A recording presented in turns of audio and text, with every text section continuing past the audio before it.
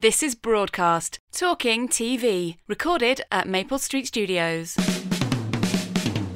Hello and welcome to the show. This week we hear from some of the big winners at the Broadcast Awards. Stand by for Jay Hunt, Rob Delaney and the Have I Got News For You boys. Also on the programme we get under the skin of the fortnight's biggest headlines, including Richard Klein's abrupt departure from ITV. And finally, a tech-fuelled preview section. Get the verdict on ITV's It's Not Rocket Science and Airmageddon on CBBC. That's all coming up on Talking TV from Broadcast.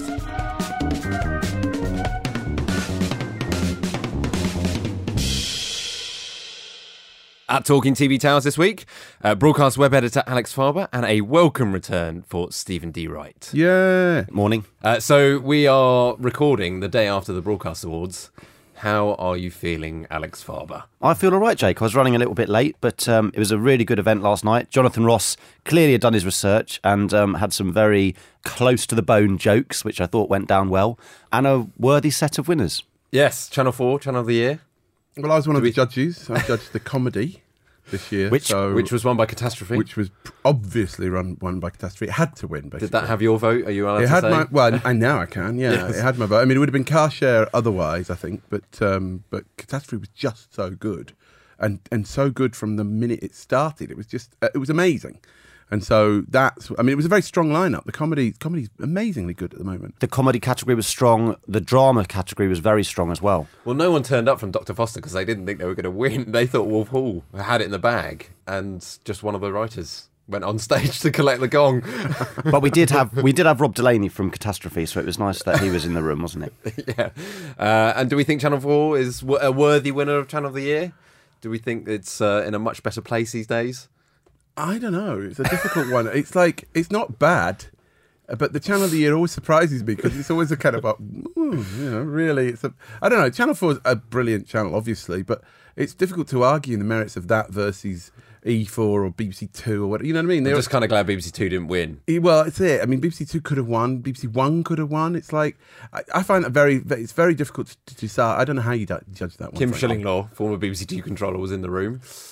And the word is she would have got up on stage if BBC Two had won. Well, that would have been a nice swan song. But I think Channel 4 was a worthy winner. You know, I think it's turned itself around a little bit over the last couple of years. And when you look at the breadth of comedy, factual, scripted programming that they've got on, I think it was a deserved winner for Channel of the Year. Well, you can hear more about some of the winners in our mid-section. So first up this week, we head over to London Television Centre, where ITV's new director of TV, Kevin Lygo, has wasted no time in making his mark. First came the departure of entertainment boss Elaine Bedell. Then Broadcast revealed Lygo's plans to rip up ITV's rigid commissioning structures and mix genres like factual and entertainment. Finally this week, Broadcast again was first with the news that factual director Richard Klein is leaving as well. Stephen, care to get us started on these changes? Yeah, I mean, it's pretty obvious, a new broom sweeps clean and all that business. And it's a shame that Richard Klein seems to have gone with a kind of pejorative or negative kind of stance, because I think everyone loves him. Everybody loves him. I mean, he's a brilliant very commissioner. Popular. Well, he's very website. straight. This is it. He's very straight talking. I think you get a brilliant idea of what he wants. Whether he was the right match for ITV, because I think he's probably too good for ITV, frankly. He was brilliant at BBC Four, so it's a shame because I thought I really respected him and liked him, but a new controller always wants new people. Who knows what's next? I mean, it's got to be improving. It's got to be new energy, basically. I think ITV has been stuck a little bit. I think the rigid commissioning thing is true of ITV. The schedule, I personally think, is way too rigid. I mean, they have the schedule locked in for a year at a time, and it's like, come on, kick it up a little bit, So looking at the stuff, the kind of gossip about Kevin Lygo's kind of new changes, I think he will absolutely go big on features and formats and stuff like that. I think he'll pull a lot of that stuff that he made, because he made Channel 4 very strong on that area. So that certainly can be brought in to sort of revitalise ITV. And then the other thing is obviously drop all that kind of dreadful celebrity travelogues over and over and over again. I mean, they're great. Some of these films are individually brilliant. Joanna Lumley in Russia was fantastic. but watching them all the time, I don't want to. I don't care. It does feel like it was a bit of a rut. Well, this is it. It felt like the old school factual of ITV that was all the sort of world in action and great documentaries had been dropped for a sort of sub-hello, look at me, I'm famous and I'm driving a sports car around Scotland. Who cares? You know what I mean? Once in a blue moon, it's variety. We need variety, and that's what I think this is the... It's the spice of life. Well, this is it. Yeah, I thought, it's all anyone wanted to talk about, the awards. Yeah, it was big talk. I mean, I thought it was interesting what Richard said in his leaving comments regards it being difficult for factual to work on ITV. And, at the end of the day, the ratings weren't lying and they were struggling to pull in audiences.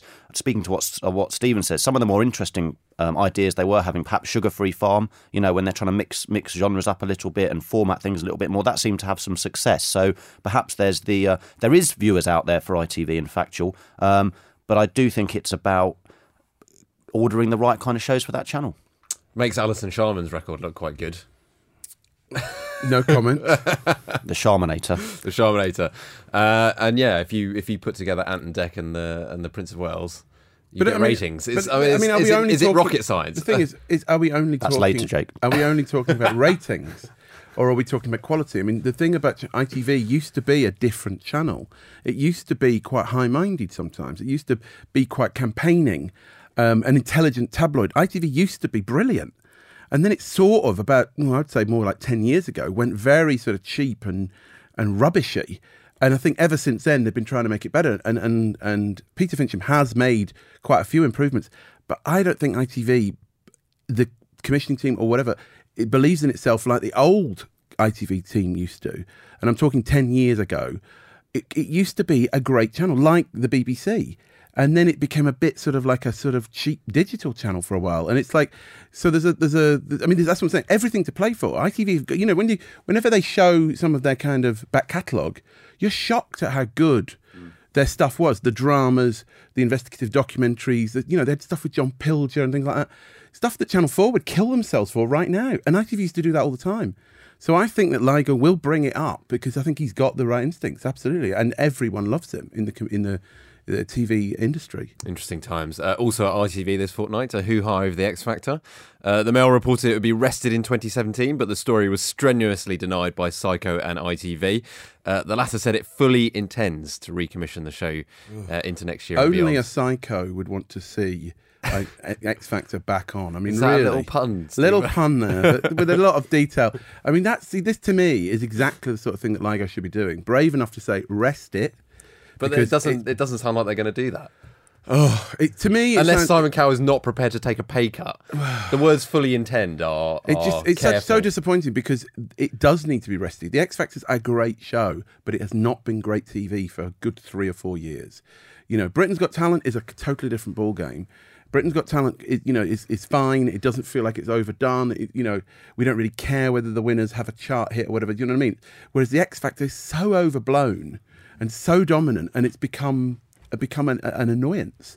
So it should absolutely be rested for a year. But it's still too valuable, no? Well, particularly, I think if they're bringing in The Voice, I do think they have that opportunity to look at it, reinvent it, take a step back. Where could you play The Voice and X Factor? I think there's a unless risk of one's at spring and the other one's in the autumn. I think that's probably what they'll do.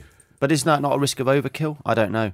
It already feels like overkill with X Factor. That's the problem. You know what I mean? Already, when the X Factor starts, you're like, oh.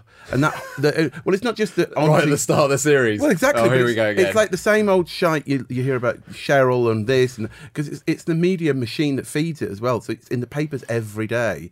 That's one of the reasons it feels so over the top. Whereas Britain's Got Talent, which is essentially the same show, doesn't have that overkill feel. And has a lot of variety, whereas the X Factor is sob story, but boy band sob story, so and da da da da da da. Yeah, Mr. Ligo's got some big decisions to make. For now, though, we'll head over to Channel 4. After a difficult week for 2-4's winter sports competition, The Jump, Channel 4 ordered a safety review of the contest after 4 celebrities picked up worrying injuries, the most serious of which was Beth Tweddle, who required surgery on a broken back, which is... back?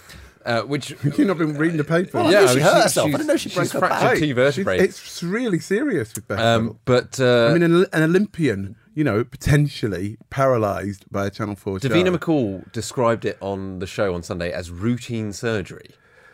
Now, I thought that was slightly disingenuous, but I don't know. It makes me feel a little bit sick because part of me wants to see these celebrities being damaged and injured on screen, which is what we tune in for. but that's because you're heartless. Steve. I'm heartless. However, audiences are heartless. But every time I read about it, it's just awful. This drip effect. It's very, very, very pernicious. This sort of the bad PR about the show. And I think what's make it worse is that they're only running it weekly now. When it was a 1 week thing, you could, a sort of a stripped show. It was like we were into it and we were going to watch it, and it's all. But now it feels like we're torturing these celebs out there because each week another one falls, and you're like, oh God, it's a weird feeling because it's not a pleasant feeling to hear about great athletic stars becoming properly injured. It's not, no. As Caroline Davis, the exec producer, said to me while I was out in Austria a couple of weeks ago, she said, viewers like to see people fall over, but they also like to see them get back up again. Well, exactly. And we're not getting much of the latter at the moment. No, I mean, I feel sorry for the producers because it might read like they're being bloodthirsty and putting Vaseline on the skis so they slip over and everything. Nothing like that. They want it to be as safe as possible. And so they'll be tearing their hair out at this constant sort of array of stars falling over because it ruins the show as well. You can't suddenly put in somebody. There's no easy fix to this, and it does start to make the show look like it fragments the competition. Well, it really affects the programme. Well, what would be interesting to see, whether they're brave enough to recommission it for a fourth series after this. On an indoor ski. They are. Channel 4, they're not saying they're recommissioning it, but they fully intend to. They're adapting, much like ITV and the X Factor. No, but they're adapting some of the courses, they're saying, putting in more crash mats and simplifying things. But see, this is it because is that an admission that things were too difficult? I think so. But it's one of those things, it's like they sell these shows on the promise of kind of putting celebrities through it, and the jump is all about adrenaline and danger.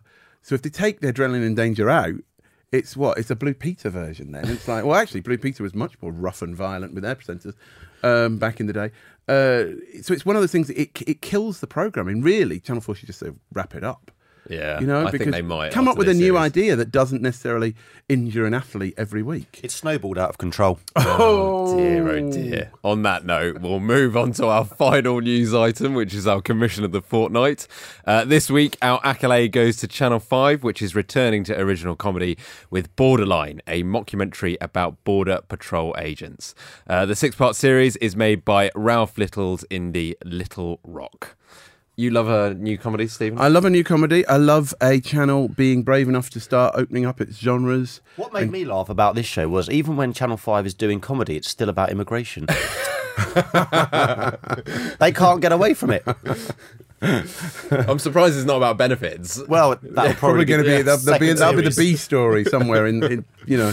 But no, I mean it's Ben Farrow is doing a good job. He's making the channel a bit more hip. He's making it a little bit more varied. That's all to be good. I mean, that's what we should celebrate. And Farber, a rebrand this week? Yeah, it looked nice. Very much more in line with the Viacom sort of corporate style, but clearly a lot of money had been spent. It looks like it's moved it up market. It looks slicker. It looks modern. It looks fresh. It'll be interesting to see whether that woos the viewers. You can see the logos on our website.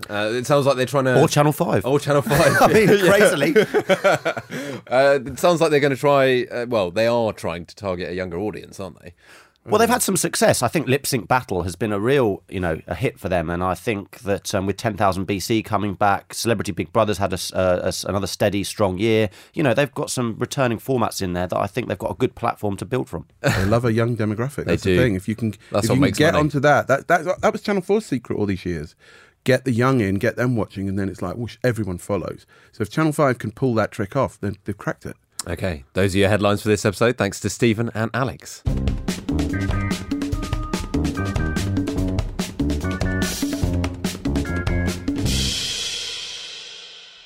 Time now to head over to the Grosvenor Hotel, where I caught up with some of the big winners at this year's Broadcast Awards. Hosted by Jonathan Ross, Channel 4 walked away with Channel of the Year, while Tiger Aspect was named Indie of the Year.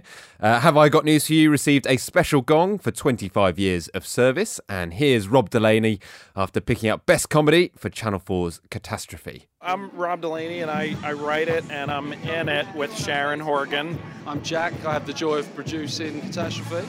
Ben Taylor, director. Are you guys probably going to win a heap of awards this year, I reckon? Why do you reckon that Catastrophe struck a chord? I don't know. I mean, we just put our best foot forward and tried to tell the best, most honest story we could about what we know about. Which is? You know, kids and marriage and how hard all that stuff is. And, I mean, you turned around 2 series in a year. I mean, that's quite a feat. It really was. Yeah, but it's testament to Sharon and Rob that they can turn around scripts that quickly of this quality, to be honest with you. I'm not sure that there's many people that could achieve that and it sustain its quality, so it's hats off to them two, really. It felt like the second series was stronger. Did you guys feel the same? No, it's really lovely to hear. No, we were terrified of that. I think coming off the back of the first series we were very proud of and was really loved. Were you worried about that, Rob, the second album syndrome? So, I think. No, I certainly was. I absolutely was, because we had no idea the first series would hit like it did, so you don't want to disappoint people. And what's the future for the show? Are you going to do some more this year? I'm trying to figure that out right now. Yeah, just trying to figure out some schedule stuff, so... I think you're going to be quite unpopular if you say no. I know, right? Yeah, we're working it out. And obviously Channel 4's backed you in a big way. They've been amazing. Channel 4 has just been remarkable. Really wonderful network and a wonderful comedy team there, yeah. What would you say? I mean, Channel 4 obviously its future a bit under threat. Tory government might be privatising it. Do you have a view on that? Yeah, stay the fuck away from it. I moved here from the United States at age 38, and I've never seen anything like Channel 4 in my life. Get your filthy hands off of it. Let it do what it does, which is make amazing television. Sophie Clarkshire Voice, Managing Director of Tiger Aspect, congratulations. Thank you very much. Absolutely delighted with this award. It's really fantastic. And the breadth and quality of your work is so impressive. How do you spin so many plates? Well, I think we are quite unusual and we have so many different departments, but what is really great is that all departments work together. So we are able to kind of create these slight hybrid programs like Murder and Successful, like sort of Drunk History. We do sort of docudramas, a lot of kind of mixing up the genres a bit. So yeah. Is that the best part of the job? Breaking those boundaries? I love it. I love just having a finger in every department, doing a bit of meddling. So, I'm with Ian Hislop, Paul Merton and Jimmy Mulville. 25 years, what's the secret? Oh, well, staying alive. And I think that the great thing is that there's the news constantly refreshes itself and is also reassuringly the same. So, in fact, you watch the series back to back, you'll see they make the same jokes year in, year out, just with different people in it. About different governments?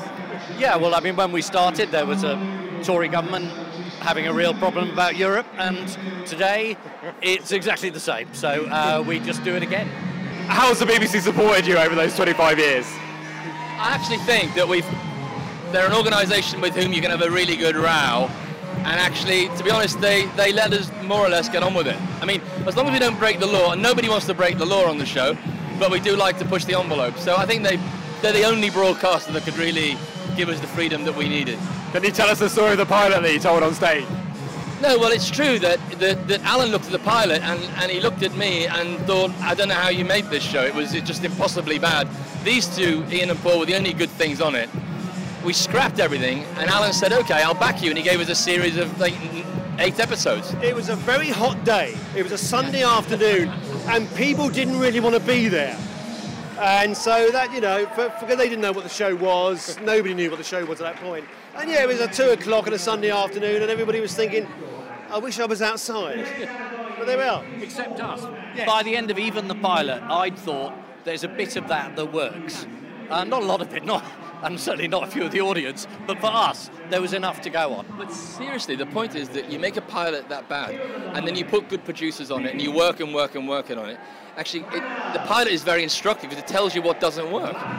And that's actually a very important part of the process. And I think that to make a serious point, that doesn't happen a lot these days. So I don't know how many other good shows have just fallen by the wayside because they've been killed off at the pilot stage. You're never going to get it right exactly the first time unless you're doing something very unambitious. Have you guys got a personal highlight from the time you've been on air? The last series, there was a wonderful moment, I've never seen a panel show do it, where the question was about a boxer who'd made a series of appalling remarks, and the question came up, what was the content of the remarks? And Paul said, we're not going to do that, we're not going to help out, next question. And it was the first time I'd seen a panel show just saying, no, we don't do any of that, next, out. Was that a certain Tyson Fury? It was indeed Mr. Fury, but it was just a good moment where you thought, we've been going long enough to say, we don't have to do this, we'll do something else. How about you, Paul? William Shatner suddenly coming off script as the host and declaring that Ilfracombe was riddled with prostitution. This led to a Twitter exchange between William Shatner and the head of the Ilfracombe Tourist Board. I'd like to make it very clear that Ilfracombe is not riddled with prostitution. It's a great place to go for a holiday, particularly if you're a prostitute who doesn't want to work.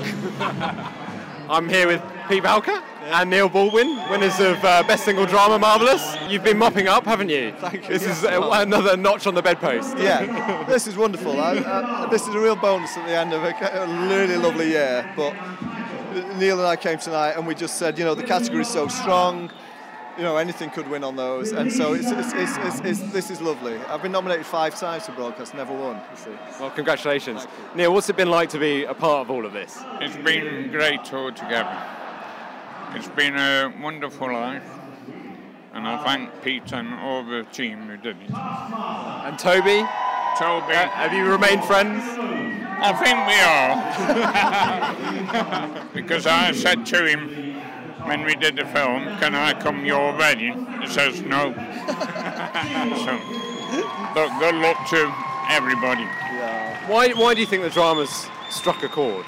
Well, I think 2 things. I think one, it's an optimistic film about people being nice to each other, and that's quite hard to pull off. But I also think the support Neil got is quite rough and ready, you know, it's not kind of sweet, it's just, you know, the community supporting them in a way that suited them and the way that suited Neil. So I think there's 2 things going on there. I think it's very sweet and optimistic on the one hand, but quite rough-edged on the other, and I think people can relate to that. Obviously, Chara Neil is ongoing. Yeah. Do you have a view? Are you worried about what the government plans for the BBC? I'm incredibly worried because I think the government has an agenda, and that agenda is to attack the BBC both for political and commercial reasons. That's what I honestly think. For me, I'd put the licence fee up. That's what I would do. That would protect broadcasting across the board, not just for the BBC. So I've got Jay Hunt and Ralph Lee. You're not going to say anything though, Ralph? No, not a word, no. What does this mean, guys? It's amazing. It's incredible to get that recognition after the year we've had, and I know it's going to mean a huge amount to everyone at 4, but it's a huge thank you to everyone who's done amazing work for us over the past 12 months. We couldn't be more grateful to all of them. A clean sweep in the factual categories. What's that down to? An amazing team working with brilliant producers out there who we love, and there's so many of them here tonight that didn't win as well, and I wish they all had, because there were loads and loads of nominees tonight that really deserve to. Some of these projects must have been very tough to get to screen as well. So is it a reward for that work? That's the best thing about what we do, is get difficult things to screen. That's the hard thing, but it's also the most rewarding thing about what we do. So it's really nice that so many of them got rewarded tonight. And Jay, it's probably fair to say that not everything went your way in the first couple of years. What transformed that for you? What turned the ship? I think, I was really honest when I walked through the door. There was a job to be done, and we had a bit of a mountain to climb, and we had to start at the bottom and build up those franchises and get the big hits through the door and then begin to innovate again. And I think things like this mean a huge amount to a team that went through a great deal to get to that point. And yeah, there have been highs and there are lows, but nights like tonight are a huge vindication for that strategy. So it's very, very exciting for the whole channel, I think. Does it take one show sometimes? Could you name that show? No, I don't think it does, because I think in the end one show doesn't transform your fortunes. It doesn't get you to the point where you're the only terrestrial channel putting on share in all audiences as we did last year. It's Gogglebox, First Dates, but extraordinary wins tonight like Paedophile Hunter, and to see us dominating in the docs category, but also huge win for us tonight for Catastrophe. To have Channel 4 back on top with scripted comedy is a massive win as well, and also serious number of nominations in the drama category. So I think it's every genre has upped its game and has delivered some really memorable shows, and that's contributed to the success. Tell us about scripted, because obviously you've had some real success last year. And I'm thrilled for that team. It was a fundamental repositioning of the strategy. We wanted mainstream shows that would cut through but also felt innovative and spoke to a Channel 4 audience, and to have Humans and No Offence being recognised tonight in the nominations, and as I say, Catastrophe and some of the other Channel 4's comedies, Ballot Monkeys getting recognition in the original programme category as well. Fantastic for the team, because they've worked really, really hard to get it to a point where we can not just deliver innovation but also deliver audiences. So it's a huge pat on the back for them and for the amazing producers we've worked with to get them there. Wins like this important? Do they send out important messages, do you think?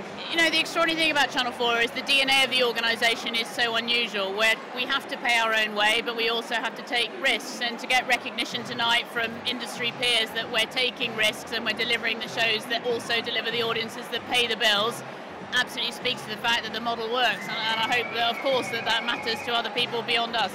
Should Channel 4 be privatised?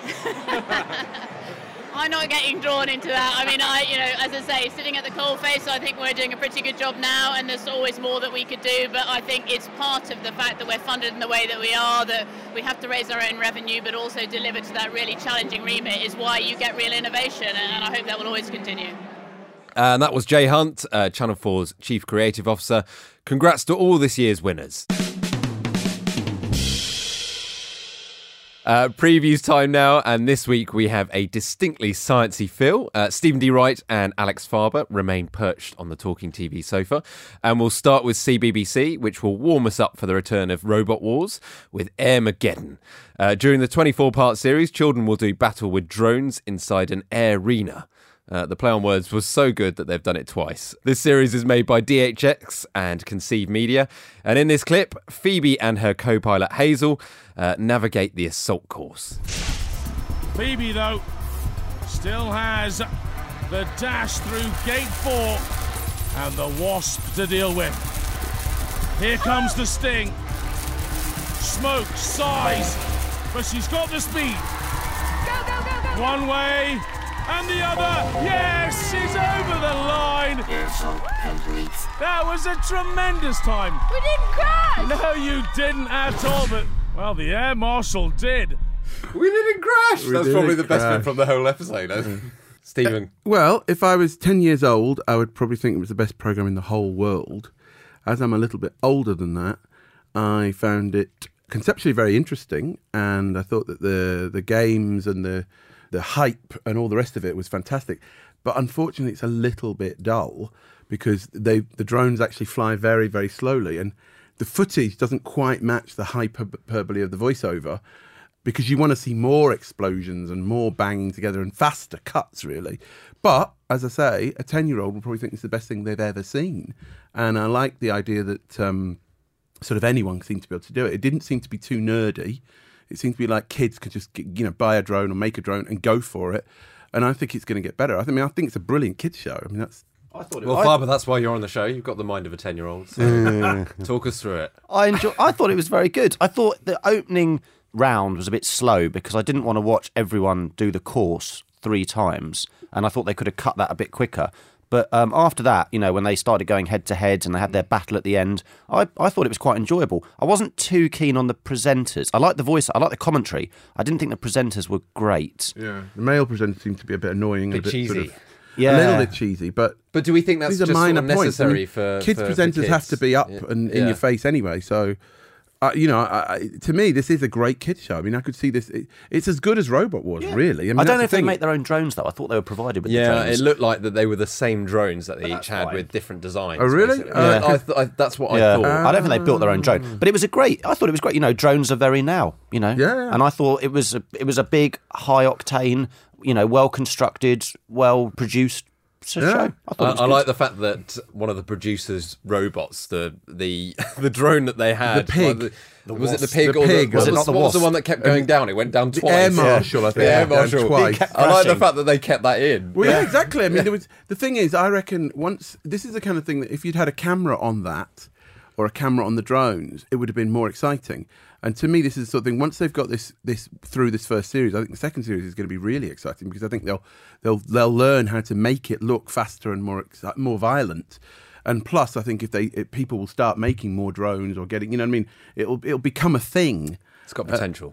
Massive potential. Yeah, it was Robot Wars. It was a Robot Wars in the air. Yeah. Okay, Airmageddon takes flight on CBBC on the 20th of February. Finally, we flit over to ITV, which is preparing to launch midweek entertainment format It's Not Rocket Science. Hosted by Ben Miller, Ramesh Ranganathan and Rachel Riley, the fast-paced ITV Studios show celebrates science, gadgets, technology and innovation. Here, Ramesh goes back to school to try out some teacher tech. The double robot allows me to speak directly to the kids. And what's cool about this gadget is I can do this from anywhere with a 4G or Wi-Fi connection. Morning class, it's Mr. Ranganathan here, your teacher for today. It is register time, guys. So what I need you to do is I need you to form an orderly queue, which you are doing. Exceptional work, nothing more than I'd expect from Hazelwick. And then I want you to register yourselves using the fingerprint scanner by the door. Okay? Yeah. See you soon. Bye. This is quality. The kids have registered themselves automatically, and then they know exactly where to sit because we put little LED tickers on their desks. It's incredible. And all the whole time, I'm just sitting there having a cup of tea, mate. Quality. I wish we had this when I was teaching. It was basically Top Gear meets Gadget Man on Tomorrow's World. And I thought it was very well produced. I wasn't quite sure why I was watching any of the things I was watching, but nonetheless, isn't that half the fun? They were quite interesting. I thought there were some really good moments that didn't quite hang together. I don't know. You're right. It's a little bit bitty in parts, but the individual moments are good. I mean, you can see that this is the sort of stuff that will make great viral videos the next day.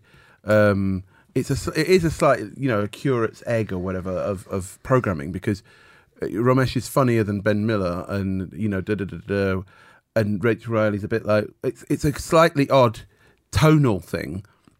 But actually, it's very watchable, quite good fun, and just a little bit of science to to me, it's the slight Top Gear-ness of it that annoyed me. I could have done with a bit more science, because if you're teaching me how to stop somebody burning alive in a visual stunt that looks amazing, and I'm thinking all her hair's going to get burnt off and all stuff like that, but they sort of skipped past a lot of that and showed you a bit of wet bread, and that was it. Yeah, I could have done with some. I think some graphics would have been nice. They could have done a bit more sort of James May style graphics when they were explaining we did why see the experiments worked. Non-final version, so maybe they're going to lay on some possibly. graphics. But it's that thing of it. They have got, to me, they have cracked it. It is a very watchable show. I think kids and older people are going to enjoy it. I think it was very watchable. I mean, I enjoyed watching it, but it could get a bit better. Do we think the chemistry was good? Ish. I mean, that's, because it's that thing of Ramesh tries to get the last gag in and then the other comedian tries to get one. But, I mean, I particularly enjoyed the racing a jet, which I didn't think I would, but actually that was quite fun.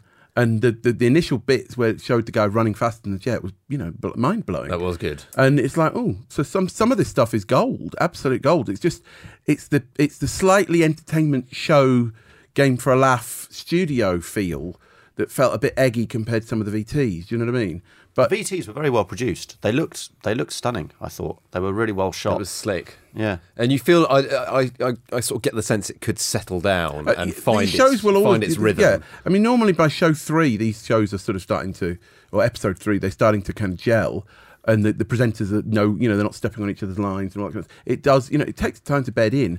I think this is going to be a good show, and I think it could run and run. I really do. Would you not show episode 3 first if that's the case? It depends. It depends if it's that, but just, whenever you produce a show, it is unless you shoot a big pilot to get, that's the thing about a pilot.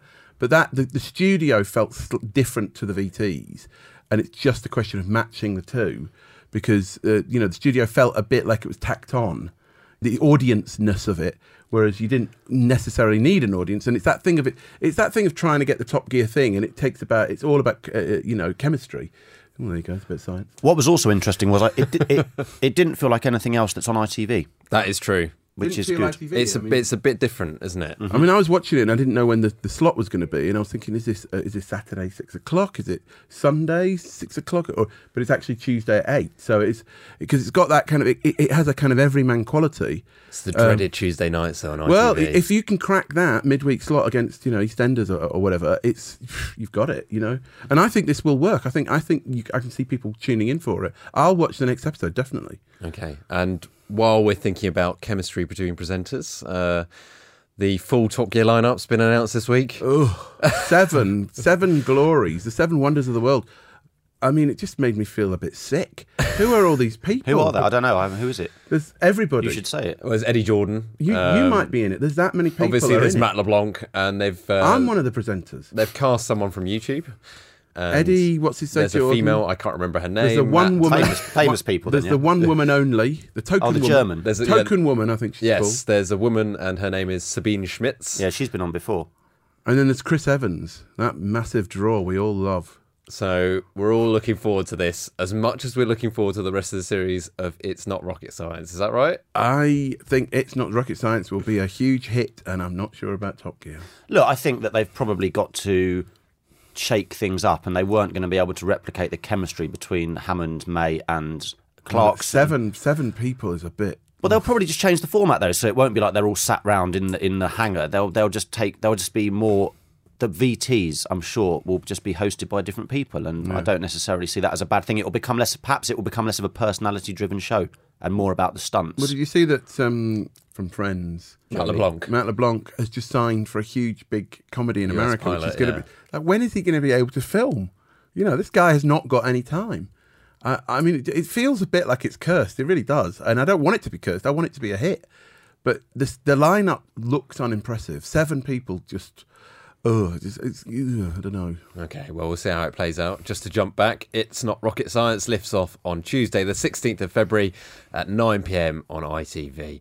And it's time to call a wrap, I think. Thank God for that. Thanks to my guest. Valentine's special. This is the Valentine's It is a Valentine's special. There has been a lot of love in the room.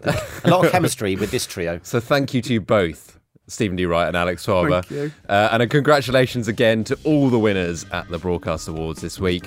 We'll be back in a couple of weeks when we'll have an interview with the creative force behind Channel 4 hit First Dates. But until then, I've been Jake Kanter and the producer was Matt Hill. Goodbye. You've been listening to Broadcast, Talking TV, recorded at Maple Street Studios.